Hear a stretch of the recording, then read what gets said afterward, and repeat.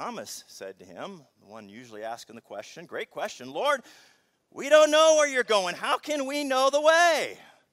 That's the question. What's the way to heaven? What's the way to the place of the Father? Where are you going? How do we get there? And Jesus had spent the last 3 years teaching them about his kingdom. And now he tells them he's going to leave them. And they've staked their hopes in him. They've staked their future, their dreams in him. And now he's leaving them. I mean, you got to just put yourself in their shoes, how deeply unsettling this has to feel, right? Goodbyes are hard, are they not? But they're really hard when you don't know when that person's coming back.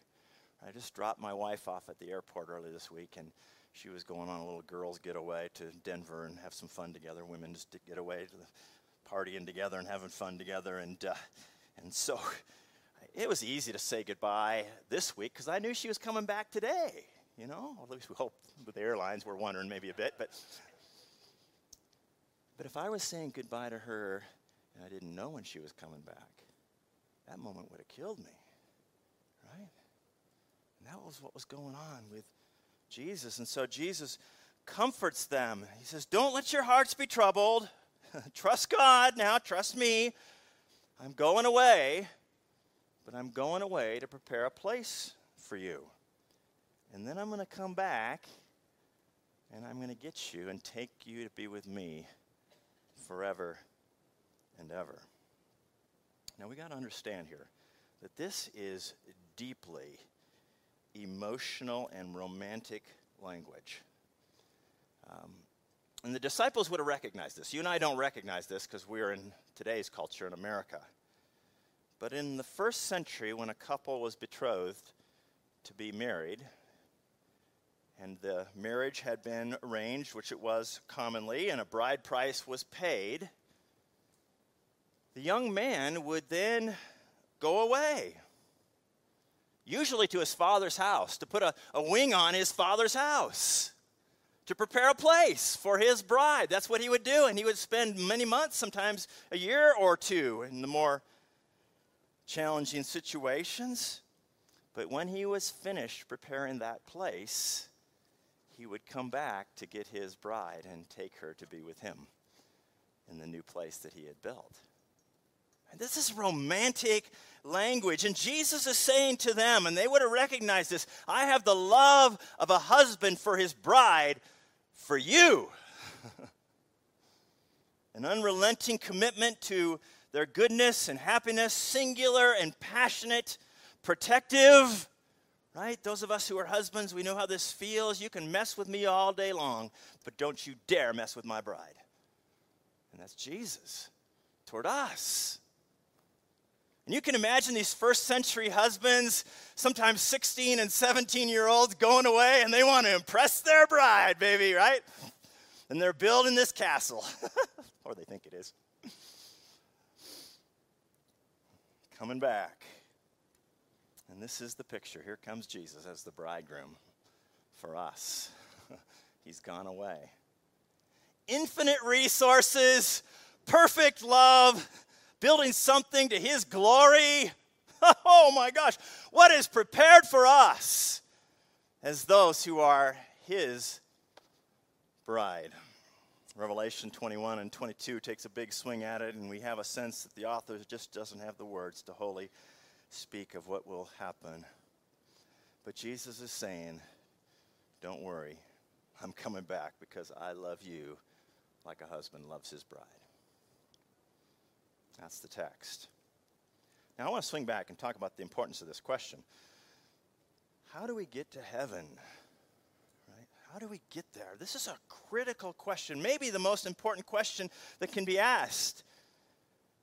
And I often picture of it this way. I've sometimes done this here in this setting. If you took a rope and strung it from this wall all the way across to this wall and just clipped it on both ends, and let that rope represent the time of the next billion years, okay?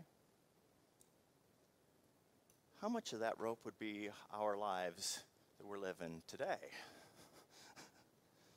You know, like you probably can't come up with a small enough fraction of an inch. It's like, let's just say a half an inch, right? A half an inch is this life today, and all the rest of it is the next billion years. But the Bible teaches us that what we do in that little half an inch impacts all of the rest of it. And how important that is now to get that half inch right as his people and as those who are considering who Jesus is.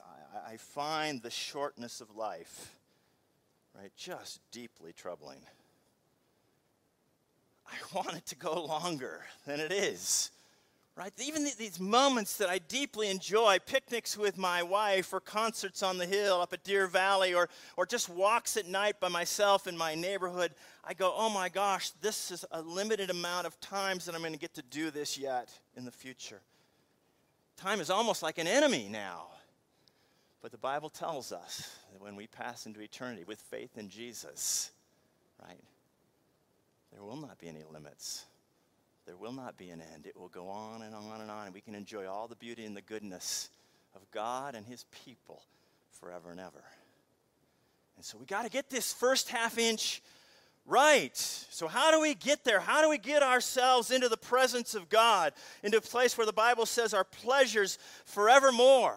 I mean, this is the aim of our Sunday morning, is to give you just a little taste of it, to whet your appetite, to bring you into the presence of God in worship, to enjoy him. You come ready, anticipating his blessing, and sing and worship and lift him up with his people. There's nothing like it. And then to hear from his word, he has something to say to you. You know what? God wants to talk to you today. Isn't that unbelievable? The creator of the universe has something to say to you as this preacher preaches. That's pretty amazing.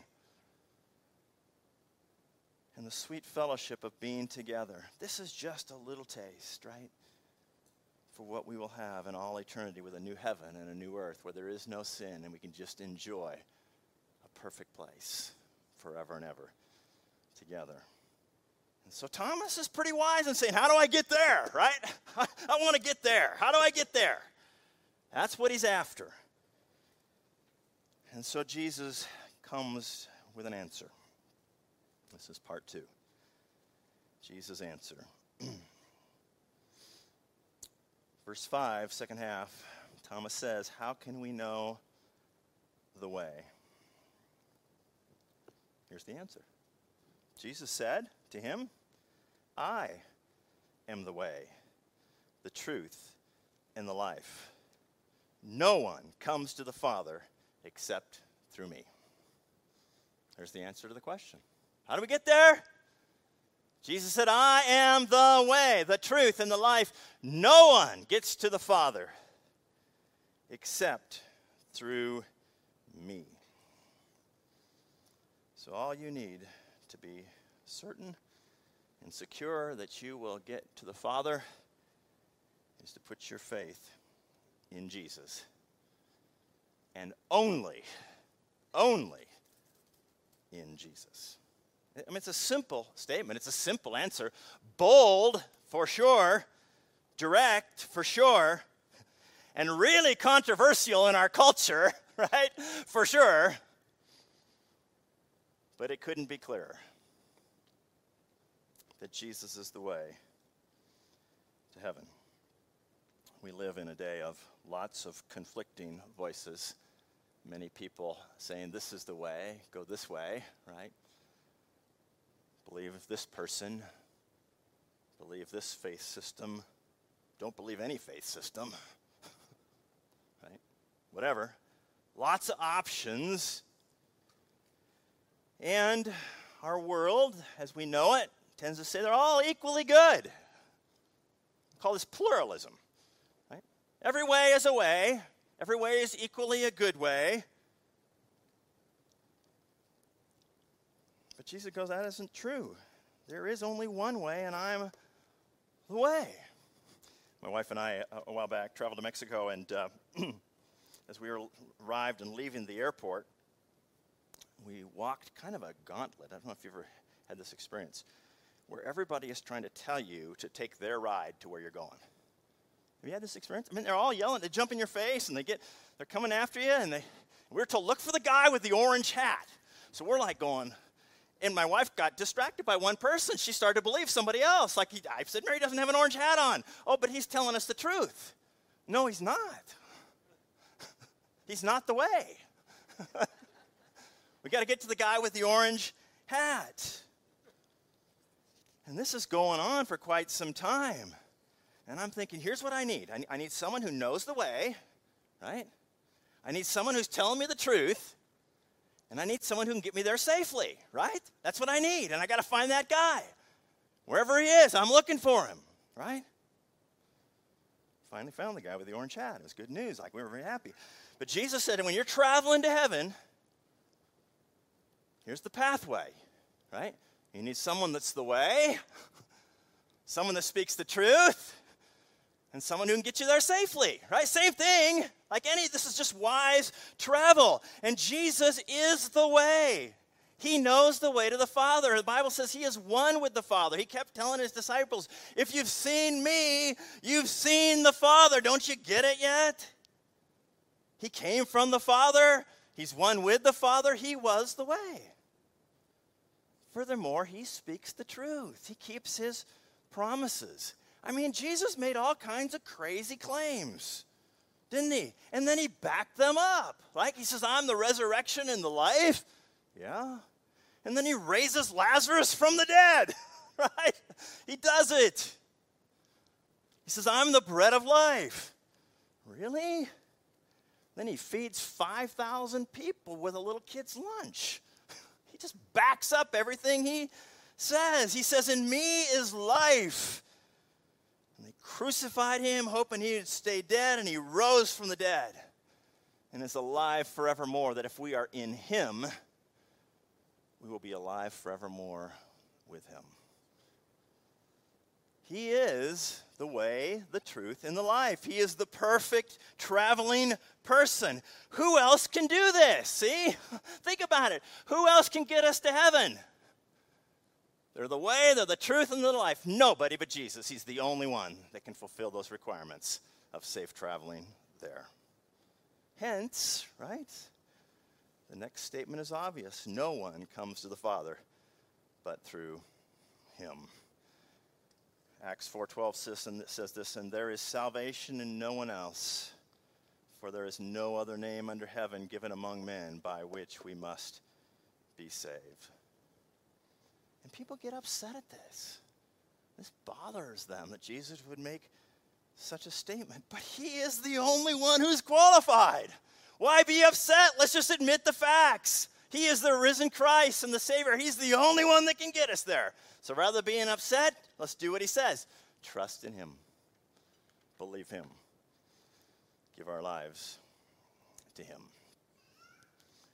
So I want to spend the next several minutes talking about Jesus as the only way and the inclusive invitation that goes out to all of humanity.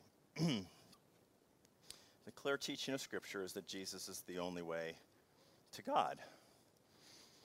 And the Bible is quite clear, I believe, in how you get on that pathway. John 3:16 will do, right? For God so loved the world that he gave his one and only Son, that whoever believes in him should not perish but have everlasting life. Romans 10:9, confess with your mouth that Jesus is Lord. That's what it means to believe, right? And believe in your heart that God has raised him from the dead, you shall be saved. And so Jesus came, he died, he rose again. And the Bible says when we declare him Lord of our lives and believe that he is risen, and trusting in him for our salvation, we are saved. And we need to let the Bible be our guide in this.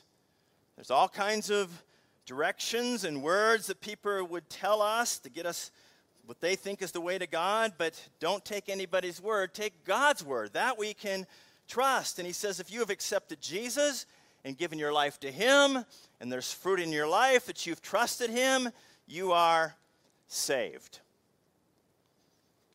But the Bible also says, and these are harder words, that if you reject Jesus and refuse to surrender your life to him as Lord, John 3:18 says this, whoever believes in him is not condemned, but whoever does not believe is condemned already, because he has not believed in the name of the only Son of God. Verse 36 of that same chapter 3 of John, says, he who has the Son has life, and he who does not have the Son does not have life, and the wrath of God abides on him. These are hard words. And the Bible teaches that the person who is condemned, as this verse says, experiences an everlasting destruction. 2 Timothy 2:9. We see Jesus telling this horrifying story of Lazarus, the poor man, and then a rich man that was also in the story, both having deceased, and Lazarus goes to be with the Father, and the rich man is in torment, and there is no way of getting across the boundary. He is there forever. These are frightening texts, and I think they should frighten us. And I think they're sobering texts, and they should sober us. In fact, these are blessed texts, and they are a blessing to us because they warn us. A God of love would warn us what it looks like if we reject him, would he not? And for us to understand God's hatred of sin and his just punishment of it is a grace to us. And that teaching, and we know this to be true, that teaching has caused millions to flee to Jesus. Right? This truth, this glorious truth, causes people to flee to Jesus. And many have saved and found him to be a loving, good, gracious, amazing God as they fled from the possibility of the punishment of their sin. This is a good thing. This is a gracious thing that God is teaching us about. And we ought not to back away from it. Because how many of our friends might not turn to Jesus if we don't let them hear a little bit about God's justice towards sin? Right? I know personally in my life, even to this day, that this teaching has kept me from many, many destructive sins. Because I look at the first step down that path, and that first step looks pretty good, right? But I draw that line out and see where that takes me if I just stay on that path for the rest of my life.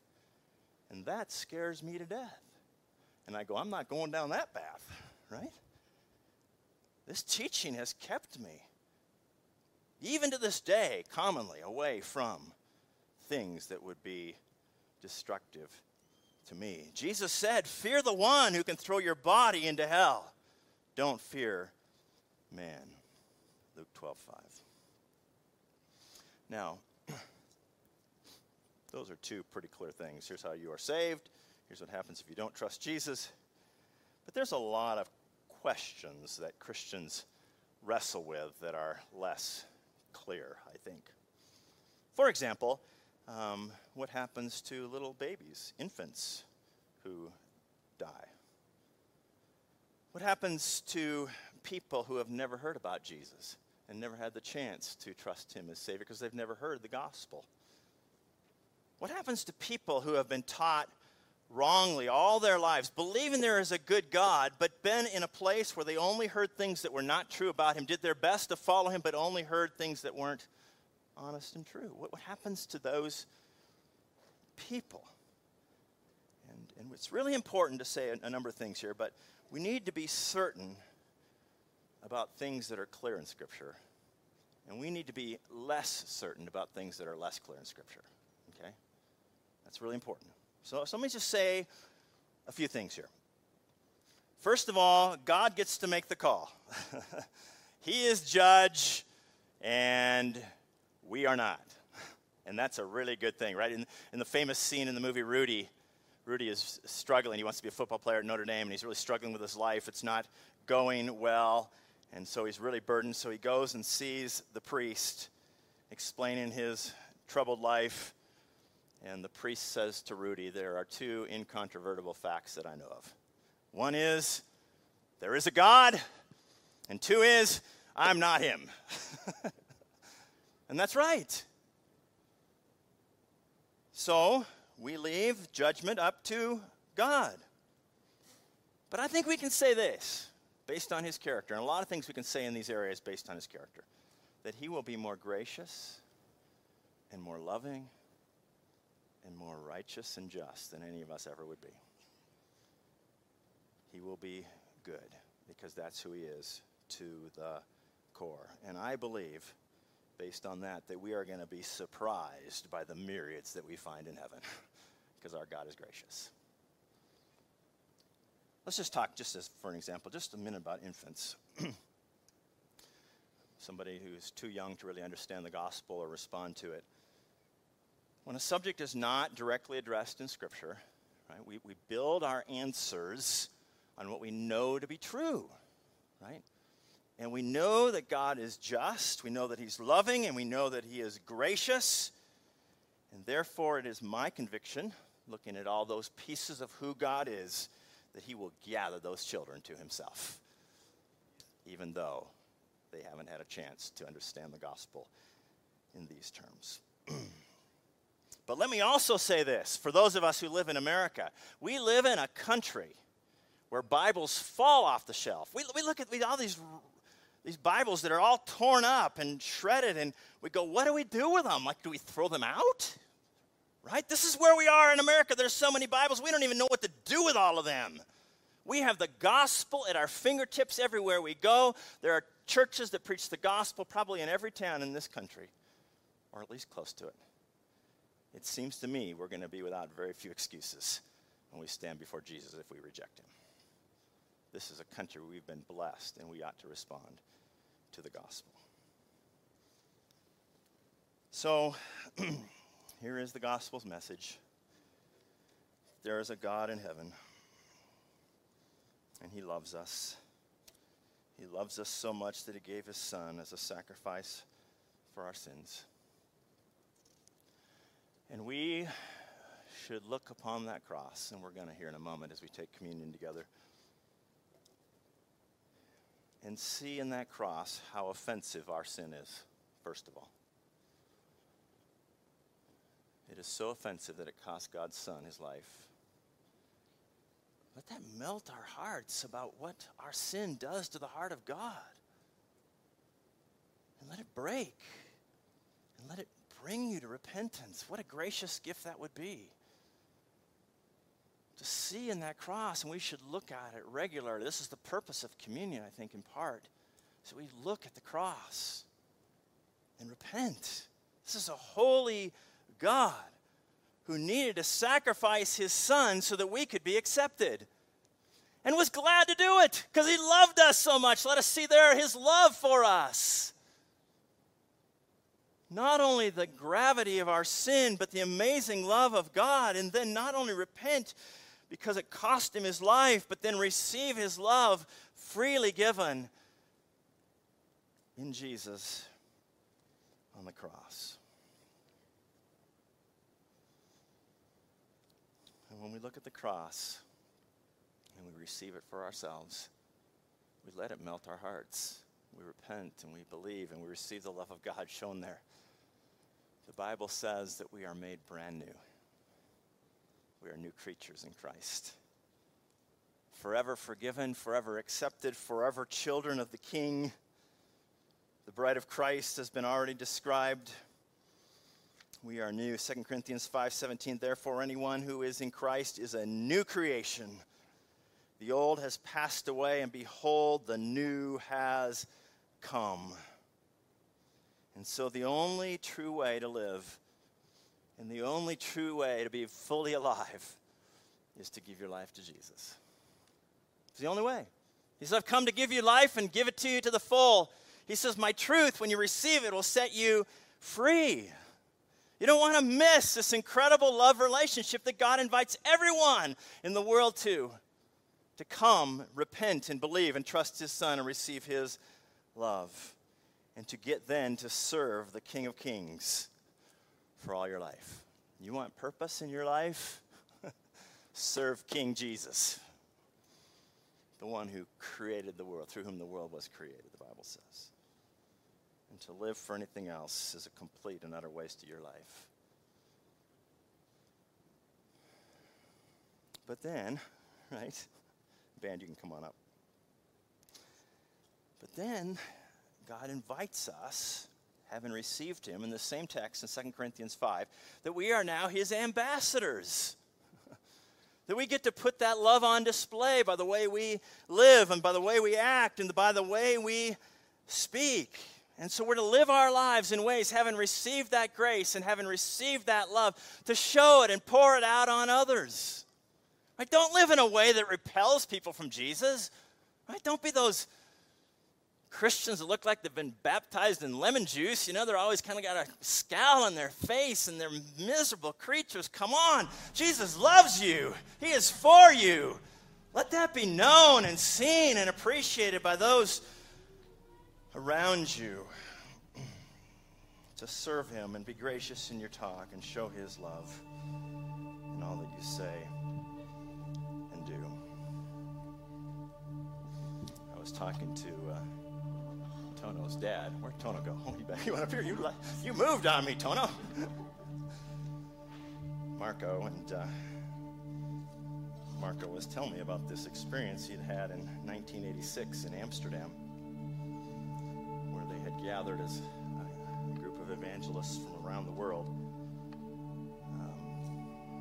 to be encouraged to be witnesses for Jesus in 200 different languages. 200 different languages were spoken. There would be a speaker, there would be translators across the back that were receiving those words and translating it into the language of the hearers, into ear sets that they would hear their language. That sounds like Pentecost. 200 different languages being heard all at the same time. And he was telling me about this great event. And I said, I was there. I was. He goes, well, I didn't see you. And it was a precious time. We celebrated communion together as the nations. It was the closest thing to heaven I've ever been a part of. 200 nations celebrating the gospel together. And the things that I learned that day, probably knew intellectually, but then I felt, was that the gospel is for all people. This is an inclusive gospel. It's not an exclusive gospel. It's an inclusive gospel. It's a gospel for the nations, that anybody, whoever they are, wherever they live, whatever their ethnicity, that will believe in Jesus are given eternal life and get to dwell with the Father forever and ever. But second of all, there was a joy in that room that was indescribable. And I thought, what other thing could be said that would bring so many people with so many nationalities so much joy? And the answer to that is absolutely nothing. Only Jesus can do that. Only Jesus. And then I sensed the deep call in their hearts to be on mission as they would leave, to go and share that gospel with their friends and neighbors around the world. And so here we are this morning with all these same opportunities, really, to open our hearts to his love and forgiveness, to turn from our sin that can be so deeply harmful to us, and to surrender all to him, to be on mission for him with our lives. And that's the call in our lives this morning. And so we will just take a moment here and bow our heads and our hearts before King Jesus. And let's just get things right with him. And we're coming toward communion. And so let's first of all know his love, right? Receive his love and his grace. Confess your sin.